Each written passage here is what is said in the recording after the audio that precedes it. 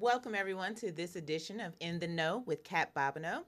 Today, my guest is Dr. Marshall Shepard, who is a professor at the University of Georgia, Athens, as well as an international expert on weather and climate. There's a lot more to his biography, but we'll go ahead and jump in with him and see what we can learn today. Hi, Dr. Shepard. How are you? Thank you for having me. I'm doing very well. Thank you for being on the show. Can you tell us a little bit more about your biography? I know it's very extensive. Well, yeah. Thanks for giving me some props as an international expert. I'll take it. Yes. But yeah, I'm the director of the Atmospheric Sciences program at the University of Georgia. Basically, atmospheric sciences just replaced that with meteorology and climate. So weather and climate. That's just a catch-all term. I actually, before joining the faculty at the University of Georgia, I spent 12 years of my career at NASA, at NASA's Goddard Space Flight Center, which is in the Washington, D.C. area. I know you all have NASA Ames Yes, we do. out that way. I was a research meteorologist at NASA working on large weather and climate satellites programs, and then I came to the university. I spent a year as I was elected by my peers as president of the American Meteorological Society, which is the largest professional society in our field. And then after that, I actually was asked to host a show on the Weather Channel called Weather Geeks. And so I do that as well. It comes on every Sunday at noon Eastern time to be on 9 a.m. Pacific there. And I also write for Forbes magazine and contribute a column on weather and climate. Oh, don't forget your correspondence at the White House. Yeah, I've been to the White House a few times. Yes. So, I've been honored to be, because of my expertise, I do get called upon to go to the White House or to Congress or NASA or various places. I hosted an event at the White House last year called Champions of Change, where they were actually honoring people that were teaching and improving on climate literacy here in the United States. And I also attended the White House Science Fair last year as well, where I Yes. got a selfie with Bill Nye the Science Guy, which I happen to know. A little birdie told me is one of your idols. So He is my idol, and I did see that picture, and I was very jealous. yeah, Very, I know. very jealous. So that's cool. So yeah, one of the things that comes along with establishing your expertise in a field, Kat, is that you do get called upon by the media.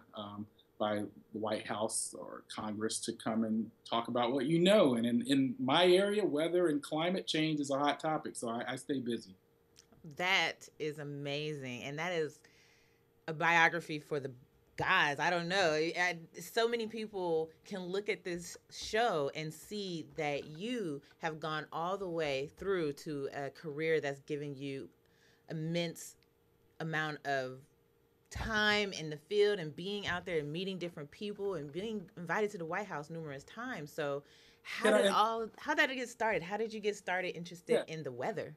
yeah. Can I say yeah? Because it's almost like highway robbery, Cat, in a sense, because I don't feel like I work. I mean, I get paid, but I mean, I'm like a kid in a candy store. I mean, really, who works for NASA? Who says that? I mean, I got a chance Right. to work at NASA for 12 years, and now I'm university and going various places. I'm talking about weather.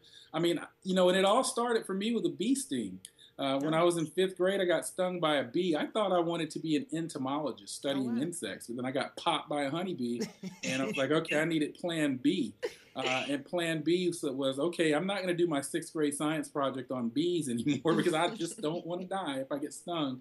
I have to carry an EpiPen even to this day. But then I decided to do my science project in sixth grade on weather. So I did a sixth grade science project. Can a sixth grader predict the weather? And I Mm-hmm. made weather instruments and things around the house. I developed a little weather model for my community. I grew up in a suburb of Atlanta, North Georgia area.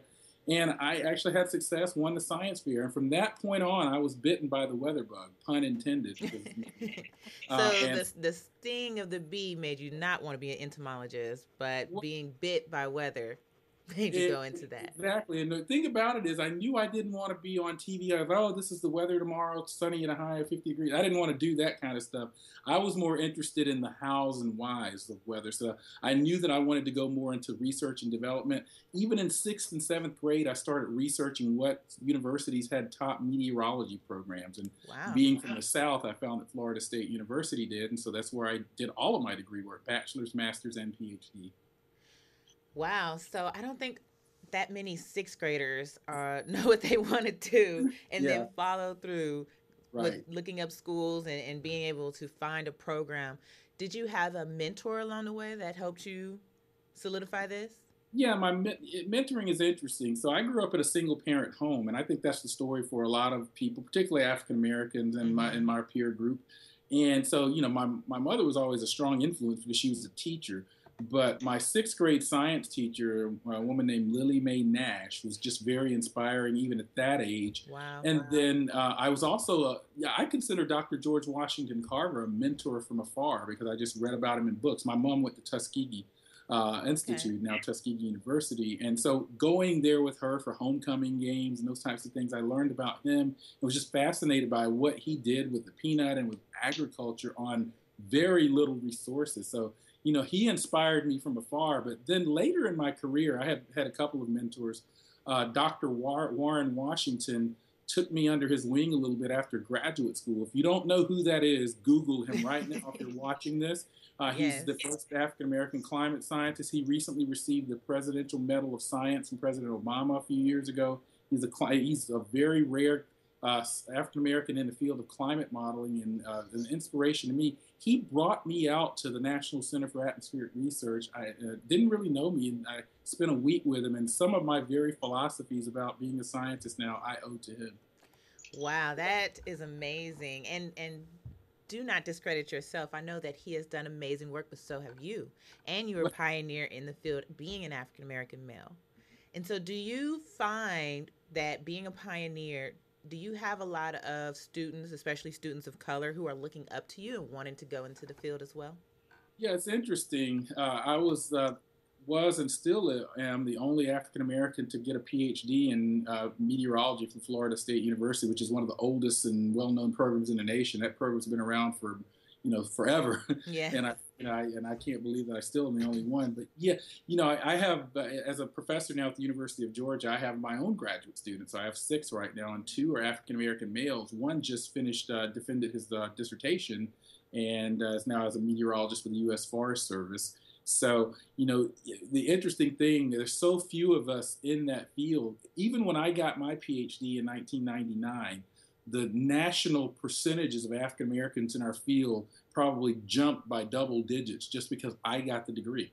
That tells Nice. you a few people. And so when my graduate students get their degrees, that certainly increases numbers. When I agreed to do some of the things that I've done over the years, be the president of AMS or host this show, I initially had some hesitancy about doing that, but then I said, you know what? That's I can be a role model for some little African American, or even or some kid, period, African American or not, to say, look, I can go do that too. And so, that has really informed my reasoning for doing some of the things that I do, even perhaps when I had some hesitation about doing it. Well, that is amazing. And you said the numbers jumped in '99. Has it jumped significantly since then? I mean, that's 17 Yeah, years later. Are you seeing a higher number of African Americans going in the field? slightly. Well, I wrote an article, and one of my articles in Forbes was on why African Americans don't go into STEM. So if you can go out and find that at Google at why African Americans don't go into STEM. And I interviewed and talked to some of my colleagues, African American in the field, and because as you well know, there just aren't many minorities, underserved minorities, that underrepresented minorities in many of the STEM fields, Yes. meteorology, atmospheric sciences, climatology included. So the numbers are still about, as I said, I was president of the American Meteorological Society. We take surveys of our membership. The numbers are still about 2%. So about Wow. 2% of the American Meteorological Society, which is a catch-all umbrella organization of climate scientists, meteorologists, atmospheric physicists, about 2% of our 14,000 members are black. Wow. Well, that is definitely a message for those who are watching. That is a field that's there. It's available for you to go into, and you can be very successful in this field. So Yeah, please it, don't hesitate. yeah, and I would say that it's a field where there are different types of aspects of our field. When I say that I'm a meteorologist, I get 3 questions: what channel am I on? What's the weather going to be tomorrow? And do I believe in climate change? That's what I always get. But in reality, most meteorologists aren't on TV. I mean, they work for various private companies, the federal government agencies, and then you've got atmospheric scientists, climatologists. There's a whole, I wrote a piece for the State of Black America report 2 years ago that the Urban League puts out, and I talked about the opportunities in green businesses, the green economy as we move more towards renewable energy, renewable resources, sustainability, and resiliency. So there's a whole new emerging job market. Just look at what Elon Musk is doing with Tesla. I know he's based out in that area. There's a whole new economy, Kat, that's going to emerge centered on environmental and climate stewardship. Right. And you can go into atmospheric science, learning about the climate and how the climate is changing, because it's always changing, correct? It's just we're exponentially making it become a problem. Yeah, so, the climate always changes naturally, but with the human contribution and what we call the anthropogenic contributions, greenhouse gases increasing, we're seeing changes to that climate system. So if you think about it this way, a baseball player, let's use an Oakland A. I won't go there with San Francisco. Think about a baseball player that hits home runs. They could hit home runs naturally, right? But if they take steroids, they could hit more home runs or even longer home runs. So our climate system is a climate system on steroids now. And so that's starting to affect our weather patterns, the extreme events that we see, even where things like the certain vectors, mosquitoes and ticks can live. Doctors in Canada have to come to the U.S. now to learn how to treat Lyme disease because they didn't have it in Canada. Right. But now that tick can live there because it's warm enough. We're seeing changes in agricultural productivity, destabilization of societies of climate refugees around the world, and that causes conflict, and that leads to military instability. So there are all kinds of linkages to with our changing climate and the ability of us to respond to it. Right. So would the change in climate have stuff to do or something to do with the floods we're now seeing, especially in the South? We're seeing a lot of floods happening. Yeah, exactly. In Texas and South Carolina, various places. So I was just on a National Academy of Sciences study that looked at what we can say about attributing or linking current extreme events to climate change. And what we found in that report, and you can download that if you just Google Weather Attribution National Academy of Sciences, a 167-page report. I was one of 10 experts that authored that report.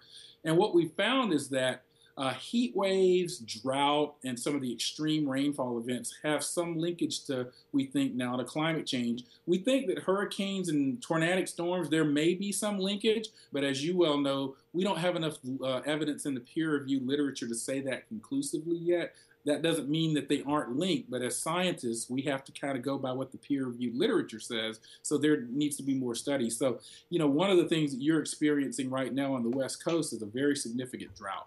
And that drought happens naturally. I have some climate skeptics who come up to me and say, we always had drought, Dr. Shepard. What are you talking about? Of course you did. But we're seeing these droughts linger and are more frequent. There's because of the melting of the ice up in the polar regions, believe it or not, that has an impact, we think, on the jet stream pattern. So, for example, in California, where you are, you guys have been locked in a jet stream pattern where there's a ridge of high pressure that's just stuck on top of you guys, so you don't get much rain.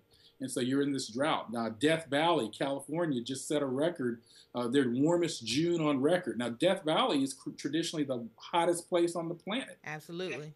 Yeah, but they just broke their own record. So that tells you something right there. Wow, that is a kind of a scary thought, but it's a true thought. It's a true statement that things are changing, and we are helping that change, and not in a good way. So it's very important, especially for those climate change skeptics, to realize that climate change is going to happen regardless, but we are making it a problem. Yeah, and it's not something way off in the distance or, something looming down in the pipeline. Things are happening now, and that's important. But you got to keep in mind, the whole notion of climate skepticism is rooted in a lot of things that are bigger than us. Think about what happened when the tobacco industry, when the science came out and said that cigarette smoking was addictive and nicotine was addictive. And it was bad for your health. There was an industry that tried to discredit the science. And so we see that as well in climate science. We see what I call zombie theories a lot. What are zombie theories? There are these theories that we as scientists have long killed off or refuted, but they live on like zombies in the social media and in blogs. So, things like, we haven't warmed since 1998, or the sun's causing this. These are zombie theories, things that the science has long discredited, but they still kind of live on. Yeah, that is the the curse and the blessing of social media and Google. You, Uh, you can no, use Google to find all the reports that you were talking about in the show, but you're also going to find these zombie theories saying that climate change isn't real or that we're not having this problem. So yeah. exactly. Yeah, there are a lot of climatologists out there with degrees from Twitter Tech or Wikipedia University.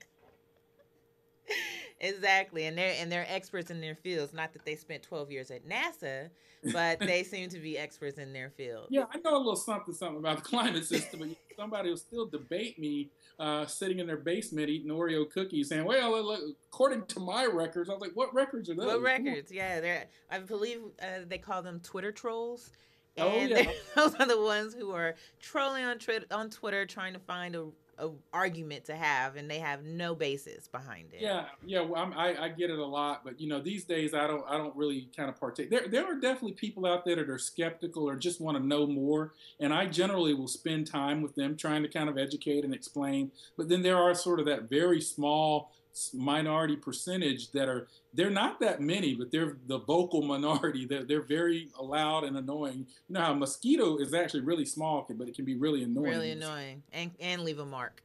Exactly. So yes, I totally understand.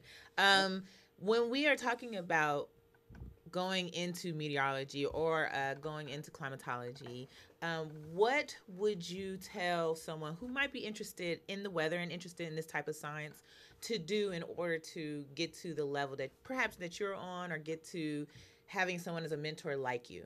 Yeah. Well, first of all, to go into atmospheric sciences, which includes meteorology and climatology, you have to be really good in math and physics. Oftentimes I'll have Counts students me come out. into my office and say they want to kind of go into this field, but I'll remind them. I said the atmosphere is basically a fluid, and so the meteorology and climate and atmospheric sciences is really fluid dynamics in disguise. So Mm-hmm. we have to take a lot of physics and a lot of calculus, partial differential equations, that kind of good old stuff. And then if you can kind of get through that, then you can eventually take the various meteorology and atmospheric sciences courses and whatnot. I do recommend at least a graduate degree of some type today, master's degree. And by the way, I know you just kind of got your master's degree, so Yes, congratulations did. to you Thank on you very that. much. Yeah.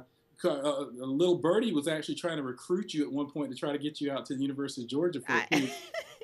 I know. So I remember that birdie trying to get me out there, and I haven't completely disagreed with that. I'm just trying to figure it I know that, but out. no, but my point is, it really is helpful to get a graduate degree of some type. If you want to work at a place like NASA or be a professor, you really do need the PhD, Mm-hmm. particularly at what are called research intensive universities like the University of Georgia, where I am, or Berkeley there, or Stanford. These are research intensive, so faculty members do need the PhD. Now, one thing to note about professors, we teach, but we don't teach as much as you might think. We also have research programs. We advise graduate students. We're leaders in our field. So you have to have a broad base. And one of the other things I recommend for students in any science, no matter, become sort of expert and top in your science, but make sure you can communicate that science verbally and in written form. Now, if you can't communicate what you're discovering or tell people why it's relevant to their lives, then you're just doing it in a science in a vacuum. That's very true. And what we definitely need, which is what I'm also trying to provide, is those that are in the STEM fields being able to verbalize what they do and show students, especially students and teachers and parents, that you can go into this field because look at me. I did it. I'm no different from you.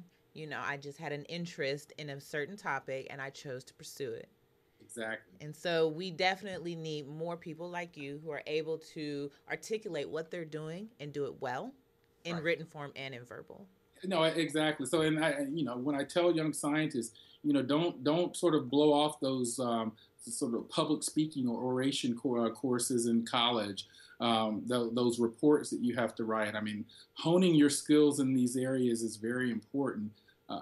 And communicating, particularly when we're under increasing pressure by Congress and policymakers to when they don't necessarily understand the science themselves. They want to know why you're doing what you're doing, or oh, should I cut this program because it doesn't sound like that's important to me. It sounds trivial, Mm-hmm. So you got to be able to tell people why it's important because they sort of certainly elect policymakers.